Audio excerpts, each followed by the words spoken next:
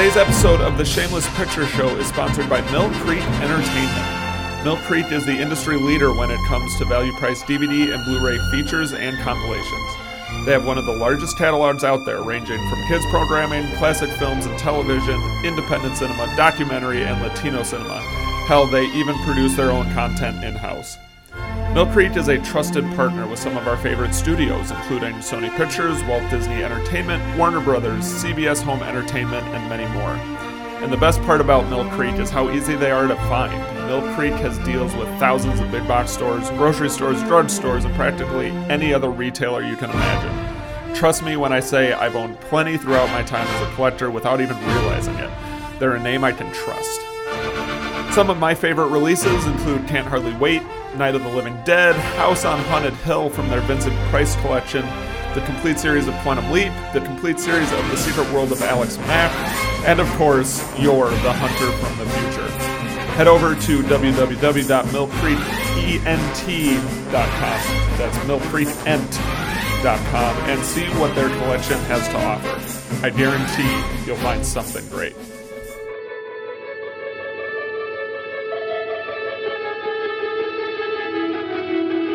Warning! This movie podcast actually discusses movies. Be aware that it may discuss any of the following elements: endings, surprise twists, unexpected cameos, and all manner of spoilers. If this doesn't appeal to you, why listen to a movie podcast? Without further ado, please enjoy our feature presentation, The Shameless Picture Show. Hello and welcome to The Shameless Picture Show.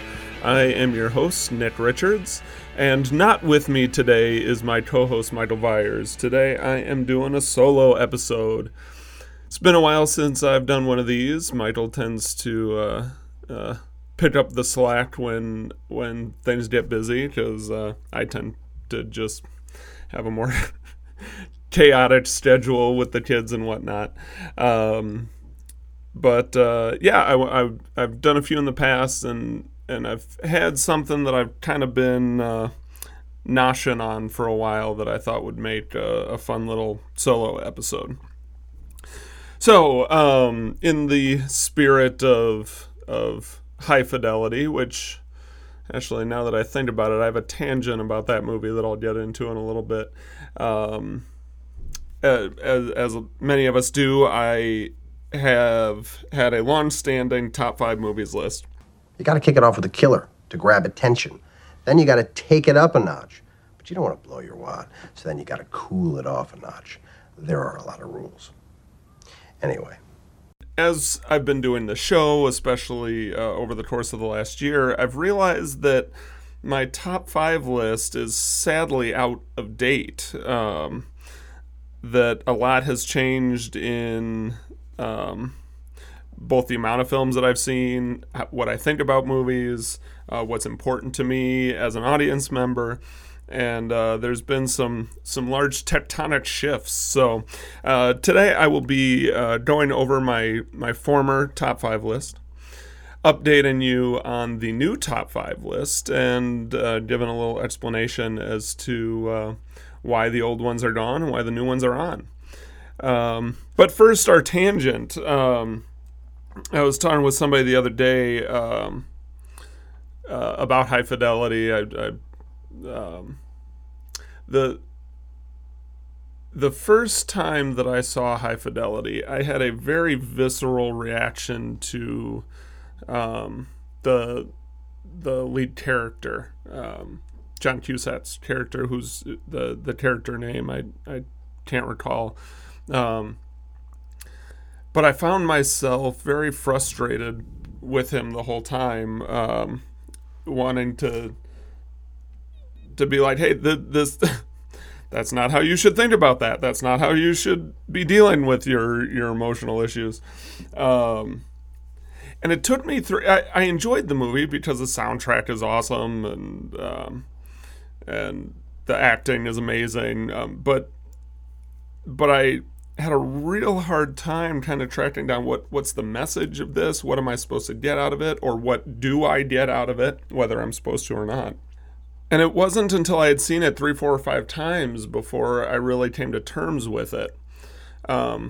Because in terms of you know, it's a movie about relationships, mostly past relationships, but then also navigating this new relationship. Well, not even a new relationship, because it starts with a breakup, which sends him into his self-reflective spiral.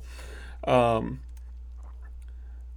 I didn't like him. I didn't like how he dealt with any of these issues. I didn't like how he treated these people, how he treated himself, for that matter.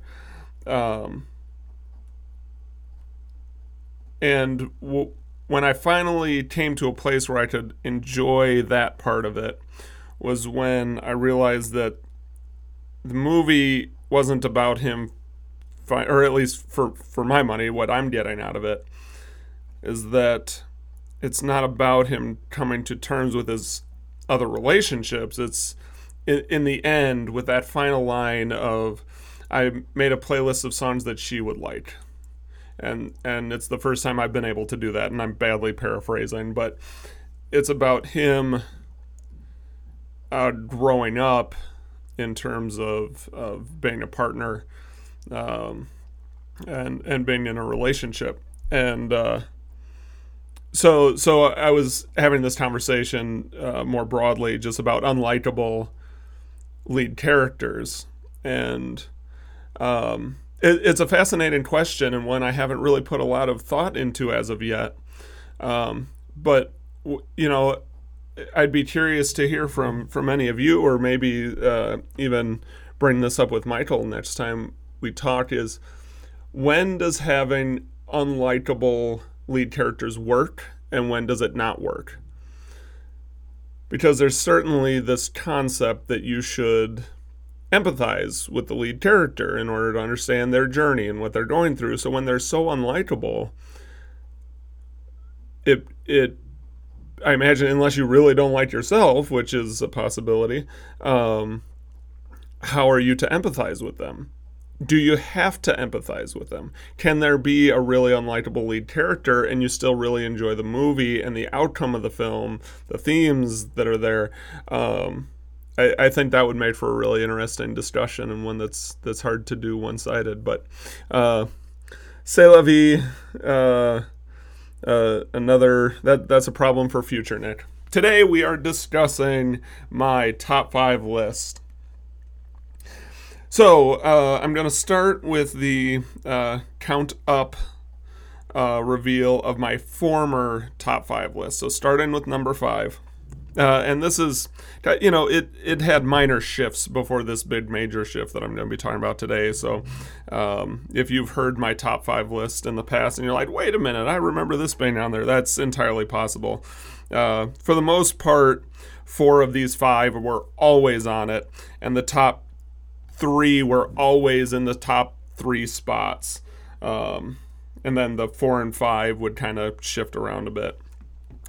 So, number 5, a film that I saw when it came out in the theater, actually twice. The second time I saw it in the theater was 7 days to the hour after I saw it the first time, which hopefully gives you a clue as to what it is. The Gore Verbinski's remake of a Japanese horror film, The Ring. Have you heard about this videotape that kills you when you watch it? You start to play it, and it's like somebody's nightmare. And as soon as it's over, your phone rings. And what they say is, you will die in 7 days.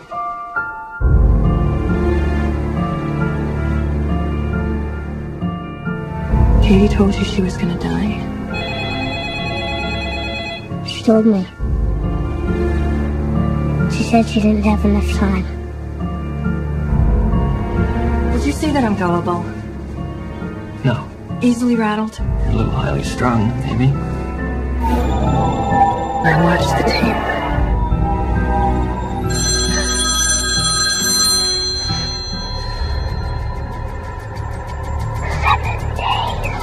I'm not gonna get all worked up over some rumor. Yeah, show it to me.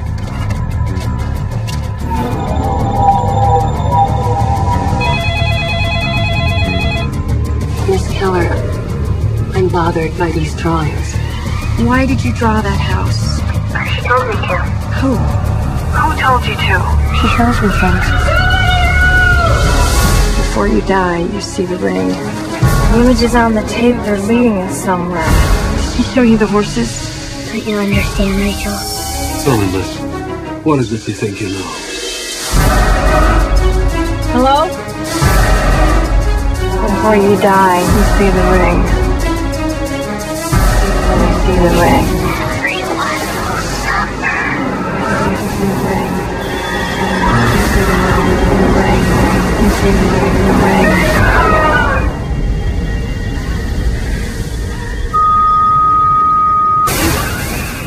You saw it. I was into the 80s, 90s horror films. That was when I was growing up. So it was Freddy, it was Jason, it was Michael Myers. Really enjoyed them. Had them all on VHS. I even had one of those cardboard stand-ups of Freddy in my room in college. Spectacular. I was all of them. I think Jason is the only Halloween costume that I didn't do up right. One year I did a really great Michael Myers. I even put the theme on a little tape deck in my pocket so that would play as I was coming up behind people. It was amazing. Then there was that weird period where, some good horror films came out of in the late 90s, early 2000s, but you could tell the industry, the genre, was kind of done with that 80s, 90s slasher creature feature, if you will, because of that iconic, lead monster. And it was trying to refine itself. And when I really got back into horror, it was with movies like The Ring. Not necessarily all of the Japanese horror imports, but The Ring I really connected with, and I think it was it had a lot to do with the direction of Gore Verbinski. I also really enjoyed the first Saw film. That was another one that brought me back into the horror genre because of how smart I felt that script was. Now, all of the following Saw films just it took the wrong elements of it, in my opinion, and to run with. But that's another film. The Ring.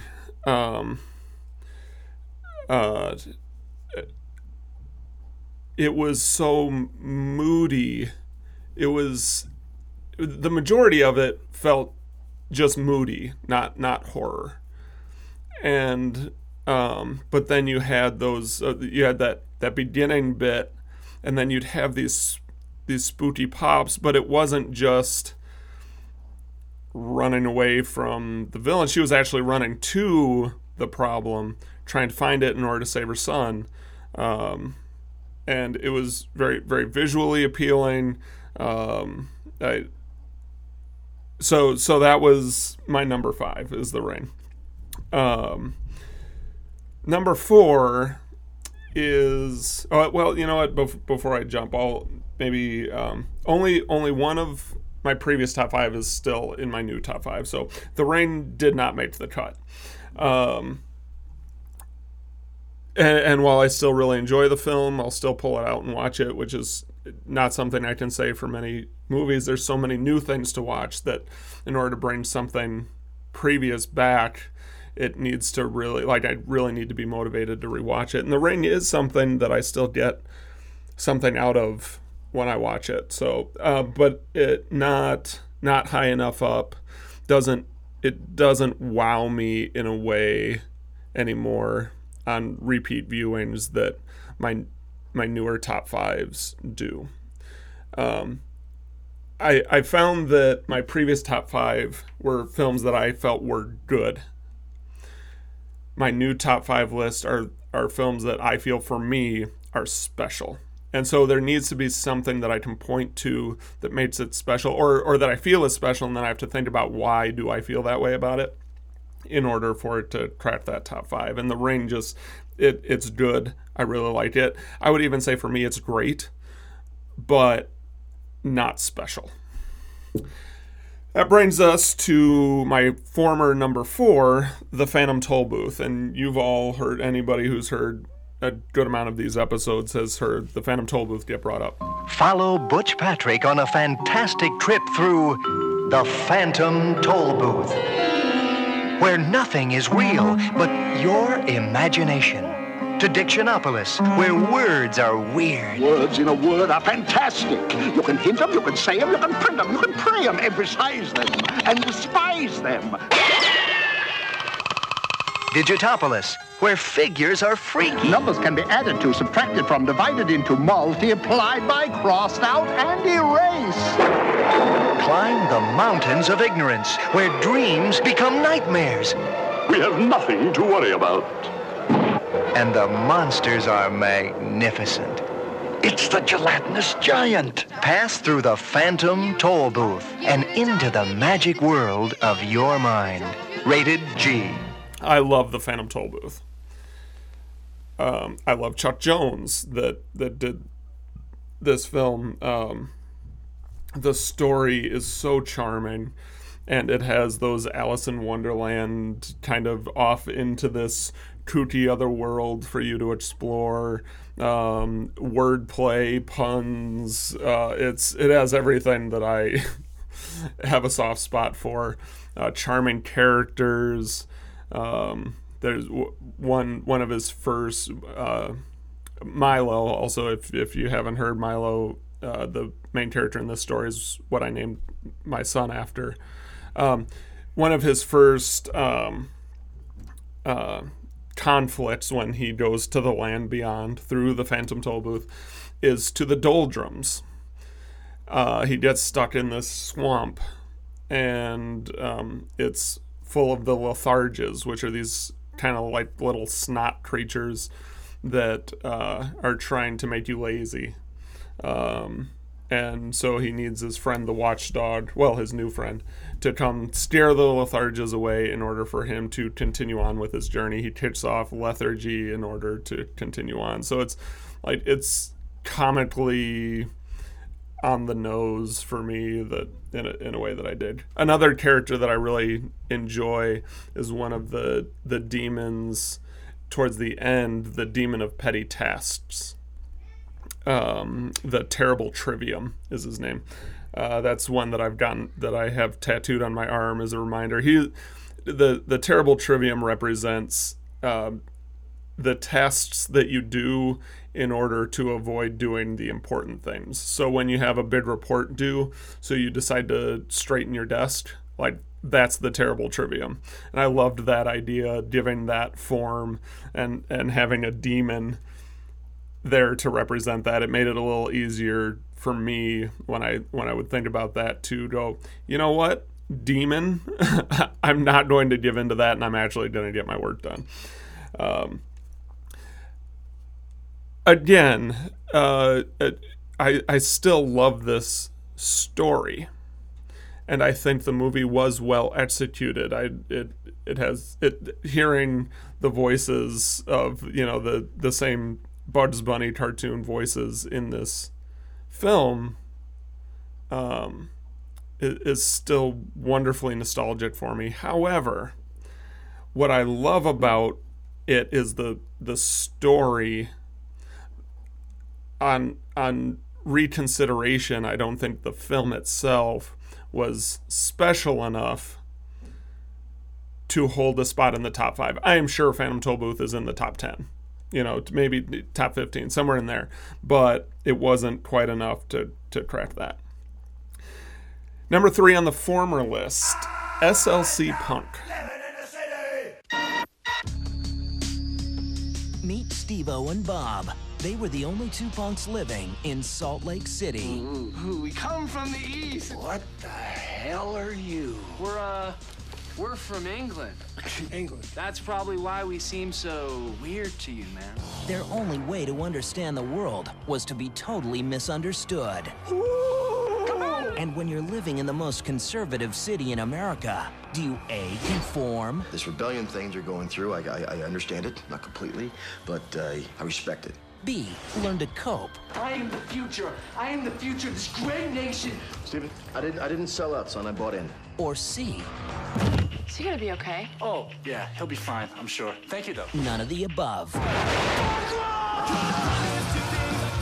I am Aladdin, and this is my lamp. I wished for you, and here you are. Bob was in love. You're like a poet, dude. I just started thinking, you know, Salt Lake ain't that bad. I know, I mean, I know it sucks and all, but, you know, this is like home, you know? Matthew Lillard, star of Scream and She's All That. And Michael Gorgon in a film about living life. If I knew what was ahead of me, I may have stayed in bed. Life is like that. Never have so many of Satan's followers been amassed on the earth as there are now. What? And Getting Out Alive. 666. The mark will be on all of them. Oh my God! With attitude. Go, go, go! I told you those boys were trouble. What's your major gonna be? I want to save the rainforest. Somebody's got to fight for them. Salt Lake City Punk. A really great indie film starring Matthew Lillard. It came out right when I was like, I think I was a junior in high school, so it hit me right at the right time. I was starting to get into the punk, world in a very minor way. But when you grow up in, the rural Wisconsin, if you're into punk in a minor way, then you're into punk in a major way. There were like, there was one kid with dyed hair and a mohawk in my high school. I dyed my hair blue at one point, and it's like, oh, now Nick's the other punk, that kind of vibe. And I loved it. I loved the attitude. I loved the editing, the storytelling. The performances were so fun. The script was so fun, and it was a message that it was a story that really resonated with me when I was in high school and carried that on into college. And now, certainly, like, I resonate with the final scene of that film, which is like, yeah, I'll always kind of have punk in my heart, but it's kind of time to grow up and be an adult. And that I've kind of graduated beyond that film, I think. I still love it. It's still a great movie. The sequel was fun. It didn't have quite the same, I think it's called Punk's Dead, which I believe I Kickstarter. I think that was an early Kickstarter or Indiegogo style project that I backed. I really enjoyed it, and if you loved SLC Punk, I would recommend watching it. Just don't have the same expectations. It's a love tribute film. It's not. It doesn't carry quite the same energy, and it's not supposed to. It doesn't have to. But if you hold it to that standard, it will fall short. Number 2 on my former list also did not make the cut. And it's a shame. Again, I still really love this film. Fight Club. I want you to hit me as hard as you can. Why? How much can you know about yourself? You've never been in a fight. Wait, let me start earlier. Like many of you, I was stuck. No, you can't die from insomnia. I'd flip through catalogs and wonder, what kind of dining set defines me as a person?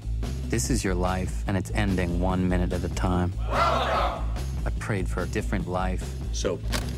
I make and I sell soap. And this is how I met Tyler Durden. Come on, hit me before I lose my nerve. Ow! You hit me in the ear! It was on the tip of everyone's tongue. Can I be next? We just gave it a name. Gentlemen, welcome to Fight Club. The first rule of Fight Club is you do not talk about Fight Club. After Fight Club, we all started seeing things differently. You're gonna have to keep me up all night. And she ruined everything. You're not into her, are you? No, God, not at all. We've all been raised on television to believe that one day we'd all be movie gods and rock stars, but we won't. He had a plan. To what purpose? In Tyler we trusted.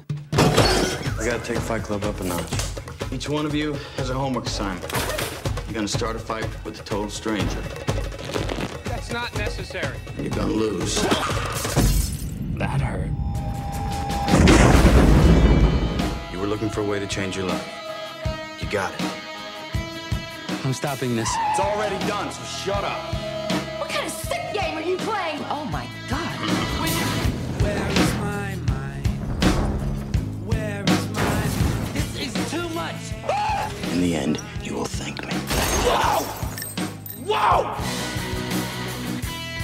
and you'll have to forgive me if I pronounce his name wrong. I don't think anybody can pronounce this man's name right. Chuck Palahniuk. I'm going to go with that. I stand by it. It's, again, this is one where I love the story. And I do, like, I love the editing and the effects and the acting. And, like, Fight Club is a great movie. I liked that it has layers. I liked that there are people that like this movie, and you get that, like, that holier than thou, like, you hear why they liked it, and you're like, oh, you just don't get it, man. And that's super douchey of me, and I acknowledge that, but, and I don't like bring it up or anything, but there aren't many things out there that I maybe know enough about or care enough about or see deep enough into where that's the moral position I can take, but I get to on that movie. And I've read most of Chuck Palahniuk's stuff. To a lesser extent, I did enjoy the Sam Rockwell-led adaptation of Choke. It certainly doesn't have the magic of Fight Club, but it was still really enjoyable. But again, like, I think I've just kind of moved past that film as being top 5 material. So now number 1. This is the one that still retained its place in the top 5, my new top 5, though it did shift position, so you'll see where it landed. But it was my number 1 for a very, very, very long time. Still in my top 5. It's a Wonderful Life. Yes, it's wonderful news, for when all these wonderful people get into the swim, it's a wonderful life. For never before has any film contained such a full measure of the joy of living, the drama of living, and above all, the glorious romance that makes this such a wonderful life. Don't you ever get tired of just reading about things? Yeah. Hey, what are you doing tonight? I don't want to get married to anybody, you understand? I want to do what I want to do. And you...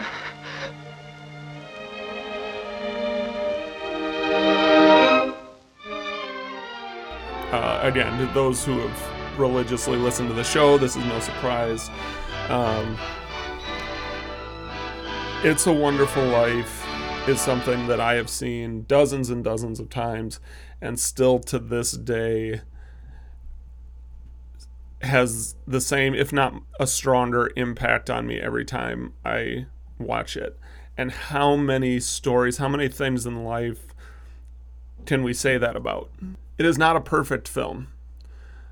The acting is dated. Good, it's great acting, but it's dated. The editing, there are some things that are just flat out wrong, which is in part a product of its time and things. From what I've read, the film was like a low budget kind of made for TV kind of thing. It wasn't ever intended, or maybe it failed to, despite its intentions, to be a big hit movie. And it's accidental falling into the public domain that made it so popular, because TV stations were able to play it at Christmas without paying royalty fees. So then it became a part of everyone's Christmas experience and got this amazing story out there. Now, it's my responsibility to also say it is no longer in the public domain. There is actually a cut of the film that is in the public domain that no one can get a hold of. However, through copyright and other parts of it, I think soundtracks and things, the available versions of the film are all no longer in the public domain. So don't think you can use it. You did not hear that from me.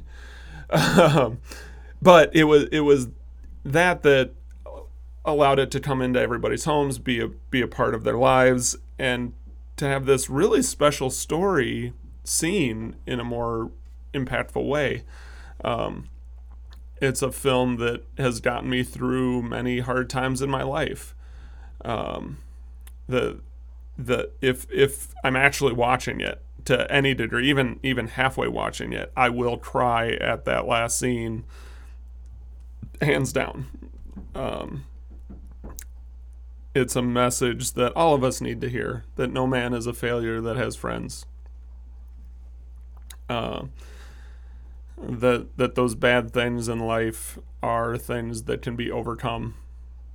And it's an incredible film. It showed me how important story was. Like I'm a filmmaker that really loves story, and I'm not saying that's the right way. That's just my way. There are people that are all about vibe and tone, and that's amazing. And there are people that are all about camera and tech, and that's amazing. That's great. For me, the story is the heart of why we should be making films and what should be focused on throughout the process. And this is the movie that showed me that, because the story is so powerful that it doesn't even bother me that there are editing mistakes. It doesn't bother me that the acting is dated. It's so good despite all of those issues. So that was the former top 5. As a recap, we got The Ring, Phantom Tollbooth, SLC Punk, Fight Club, It's a Wonderful Life. Now we move into the new top 5, so the newly established top 5 list for Nick Richards. My number 5 is, again, a film that you've heard me talk about. It's not one that I really considered top 5 material most of my life, even though it's been a part of my life for so long. And upon this reflection activity, it was like it just kind of popped. I was kind of scanning things, and I saw this film in the list, and I'm like, oh yeah, that one. You know what? How can I not give this film more credit, because it is special to me, and I can't exactly pinpoint why this film has hit my subconscious the way that it has, the way that it sticks with me, the way that I'm borderline obsessive with my fandom. I don't fanboy out about a lot of things. It's like D&D/Critical Role, and then this movie, this franchise, which is Ghostbusters. Ghosts. Hello, Ghostbusters. They're real. You do? You have? They're here.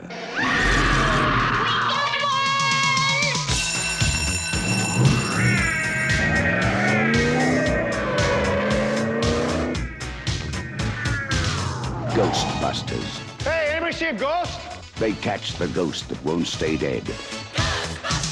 They're armed.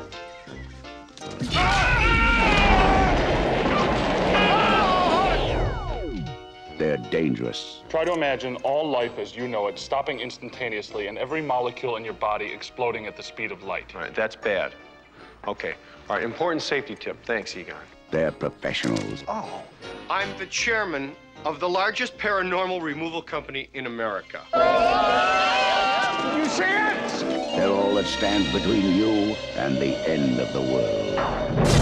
The city is headed for a disaster of biblical proportion. Real wrath of God type stuff. Exactly. Fire and brimstone coming down from the sky. Human sacrifice, dogs and cats living together, mass hysteria. Your girlfriend lives in the corner penthouse of Spook Central. You want this body?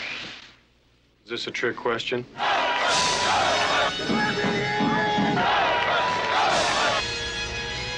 Got your stick?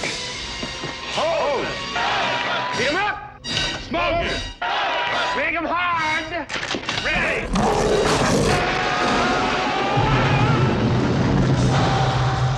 Ghostbusters. Starring Bill Murray, Dan Aykroyd, Sigourney Weaver, Harold Ramis, Rick Moranis. Coming to save the world. Who you gonna call? Ghostbusters. We came, we saw, we kicked it. Now, it is more of a Ghostbusters franchise in brackets, but I'm using the first film to kind of represent that. But this is one of the movies where, like, Ghostbusters 2 to me is just as good as the first one. Everything that was special about one is into. It doesn't become better than making one feel lesser than. Like they're such companions to each other in such a beautiful way. It brings a lot of new material while still holding the tone. So when I say Ghostbusters, I'm really talking about the franchise, and I'm including Answer the Call in that, and y'all can hate on me as much as you want. I think that was a great film, and when you take in Ghostbusters as a franchise beyond the two movies, when you take in the comic books and the two cartoon shows and the entire world that they've built, I think then it's a little easier, as long as you're not liking it for sexist reasons. But then it's easier to kind of fit that puzzle piece in. When you're just looking at the two films and then this other one, I can see having a little bit more difficulty. But the franchise as a whole, for me, it fits in beautifully. And I have no problem considering that a big piece of the world. I really love. I have two board games that were made by. I'm not going to remember the company that I kickstarted. Spent way too much money on, that have these really cool miniatures, and the gameplay is not amazing. It's good. It's good enough. If you take the Ghostbusters skin off of it, I probably wouldn't play it a whole lot more than a couple times. But the Ghostbusters theme is so beautiful, and the pieces are so cool, and it puts me right into that world in a way that the Ghostbusters video game, what was that, PS3 era did, which was really cool, and I loved it. Still have it, still play it. So Ghostbusters, number 5. At number 4, we have Eternal Sunshine of the Spotless Mind. Hello, I'm Howard Mirziak, founder and president of Lacuna Incorporated. Why remember a destructive love affair? Here at Lacuna, we have perfected a safe, effective technique for the focused erasure of troubling memories. In a matter of hours, our patented non-surgical procedure will rid you of painful memories and allow you a new and lasting peace of mind you'd never imagined possible. This is a hoax, right? I assure you, no. Is there any risk of brain damage? It's on a par with a night of heavy drinking. Nothing you'll miss. There is so much good in this film. The acting is tender and thoughtful. I remember this was one of Jim Carrey's first real dramatic roles. Not the I think there was like Truman Show, which still had a little bit of quirky, silliness to it, but not the same. And then the Majestic was around the same era, so I don't know the exact order. Can you hear me? I don't want this anymore. I want to call it off. But really showed Eternal Sunshine really showed off Jim Carrey's drama chops. The soundtrack is so crazy good. Easily one of the best soundtracks, in my opinion. The Beck song, Everybody's Gonna Learn Sometime, I think. It's a really cool kind of like sci-fi love story that's not told sci-fi at all. I really enjoy the director's other works. The framework of it, being with the going in and deleting the memories, gave them a lot of play. It really allowed them to play with how that narrative was delivered. It's the kind of thing that like the story concept would have fit in very easily in Twilight Zone, but it wasn't told like a Twilight Zone episode. It was the way that it was told was beautiful. The visuals were beautiful. I can't say enough about this film. And I'm sure it's one that popped into that number 5 spot on my top 5 list formerly. But wasn't one of the long-term ones. And that's one that has held up for me. That still to this day, it's just as special as I felt it was back then. Number 3, so I'm swapping one children's animated film with another children's animated film. And no, it isn't Care Bears 2, even though that's a great movie. Again, don't complain to me unless you've seen it. And even if you have, then you're wrong. Actually, no, it's fine. It's not a great film. But number 3, Little Nemo Adventures in Slumberland. From the director of Home Alone comes a magical tale for the entire family. Welcome to Slumberland, my boy. When a little boy has big dreams, anything is possible. Your Majesty, may I present Little Nemo? And every wish can come true. I hereby crown you Prince Nemo. Let the celebration begin! Take off on a wondrous adventure with a young explorer. It will be Prince Nemo's solemn duty to protect Slumberland from the Nightmare King as I have done. Who must save the life of a noble king. Nemo, give me the royal scepter! He's been taken away to Nightmare Land. Outmatch the power of a mighty monster. Ooh, pajamas do scare me so.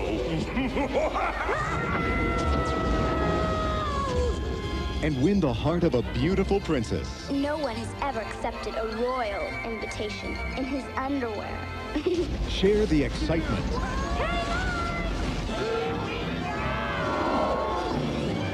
The laughter. I haven't had this much fun in years. Neither have I. The music of Little Nemo. With songs by Melissa Manchester and Academy Award winners Richard and Robert Sherman. This is great! Featuring the voice of Mickey Rooney as Flip. Oh, did anyone ever tell you you're kind of cute when you're angry? Now, let the child in your heart fly. Quite the prince you've become, my little Nemo. Little Nemo, Adventures in Slumberland. Based on an old comic strip, I think, from like the early 20th century. There was an NES video game out that I'd never played, but I always wanted it. When I was in like middle school, my mom ran a daycare out of her home, and there was a Walgreens type chain called Farmore that was shutting down. And they had a little video rental place. So we went there to get their like closeout deals. She was looking for some movies that she could play for the kids. And what she got, I got a NES game called Chrysalis, which is an amazing game. Then she got 2 VHS cassettes. No, 3, which I love all 3 of these movies. Puff the Magic Dragon. The Phantom Tollbooth, which was my first introduction to that story. And Little Nemo Adventures in Slumberland. It's such a strange... This is, again, like the same kind of Alice in Wonderland, Phantom Tollbooth story concept where you're whisked away to this kind of magical world that you have to discover and everything's off-kilter and kooky. But because of its early 20th century roots, there's like the dirigibles and locomotives and things. It has this really cool, like... It could easily be reinterpreted with a steampunk spin. Not that I'm saying it should be. I'm just saying like it has those seeds in it because of the era that it began in, and because it's Slumberland, it is all themed around dreams, right? So he's in his pajamas the whole time, and there's the main storyline revolves around letting the nightmares out and needing to overcome them. I also really like about Little Nemo that he's the one that lets the nightmares out. He, by being a kid and being curious and exploring and not really listening when he should, so it kind of has that Where the Wild Things Are tone to it, where like he makes a mistake and then he has to right it, which I really enjoy, versus just this generic villain that you have to take out. So that's Little Nemo Adventures in Slumberland. Number 2 is my former number 1, so I don't need to really go into it too much, but number 2 on the new list is It's a Wonderful Life. Then, number 1, it was really hard for me to shift It's a Wonderful Life out of place. But there is a film that I realized, first off, it's by my favorite director, and he wasn't represented on this list anywhere. It is a film that I can watch anytime, over and over again. Will always get something different out of it. I will always see something that I missed before.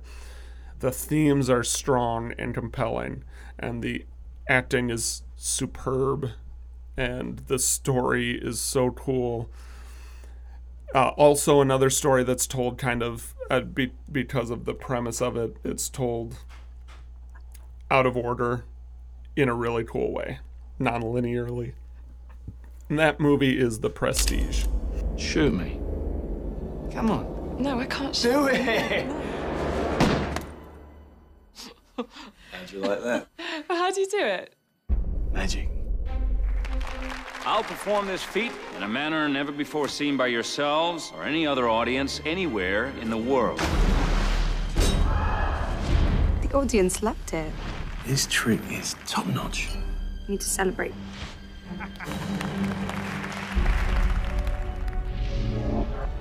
A real magician tries to invent something new. God. It's something that other magicians will scratch their heads over. I suppose you have such a trick. Actually, I do. It's the one they're gonna remember me for. What happened? It was the greatest magic trick I've ever seen. I need to know how he does it. He has no trick. It's real. Every great magic trick consists of 3 acts. The first act is called the pledge. The magician shows you something ordinary, but of course, it probably isn't. The second act is called the turn. He's obsessed with discovering your method. The magician makes this ordinary something do something extraordinary. Huh. Now you're looking for the secret, but you won't find it. That's why there's a third act called the prestige. This is the part with the twists and turns, where lives hang in the balance. Julie, come on! And you see something shocking you've never seen before. This was built by a man who can actually do what magicians pretend to do. Real magic. I know what you really are. How does he do it? You want the truth? Nothing is impossible. Abracadabra. No more secrets. Secrets of my life. Also a great small role by David Bowie, but the story of this rivalry and these two people that are bound to each other, they're great foils of each other, and then it also adds in the kind of tragic, it's not sci-fi, but the tragic stranger than life element at the end, that doesn't feel out of place. It's tremendous. I saw it. I want to say I saw it in the theater 5 times before it released, and I've never done that with any other film. And to this day, I can still watch it and be compelled from beginning to end. Michael Caine's performance and his voiceover in the beginning, oh, so good. So that's it. New top 5 is Ghostbusters, Eternal Sunshine of the Spotless Mind, Little Nemo Adventures in Slumberland, It's a Wonderful Life, and The Prestige. So that's it. That's my little presentation. As always, we really appreciate you listening. I hope you get something out of it. I love talking movies. I love talking movies with you guys, and would always love to hear more. Follow us on what are we on? Facebook, Instagram, Twitter. We're on iTunes, Libsyn, Spotify, all the major ones. And if we're somewhere that if we're not somewhere that you'd like us to be, let us know, and we'll get on that. We're covering all the ones that we know of, and it's been a really fun conversation that I hope continues on forever. Thanks for listening, guys. See you next time.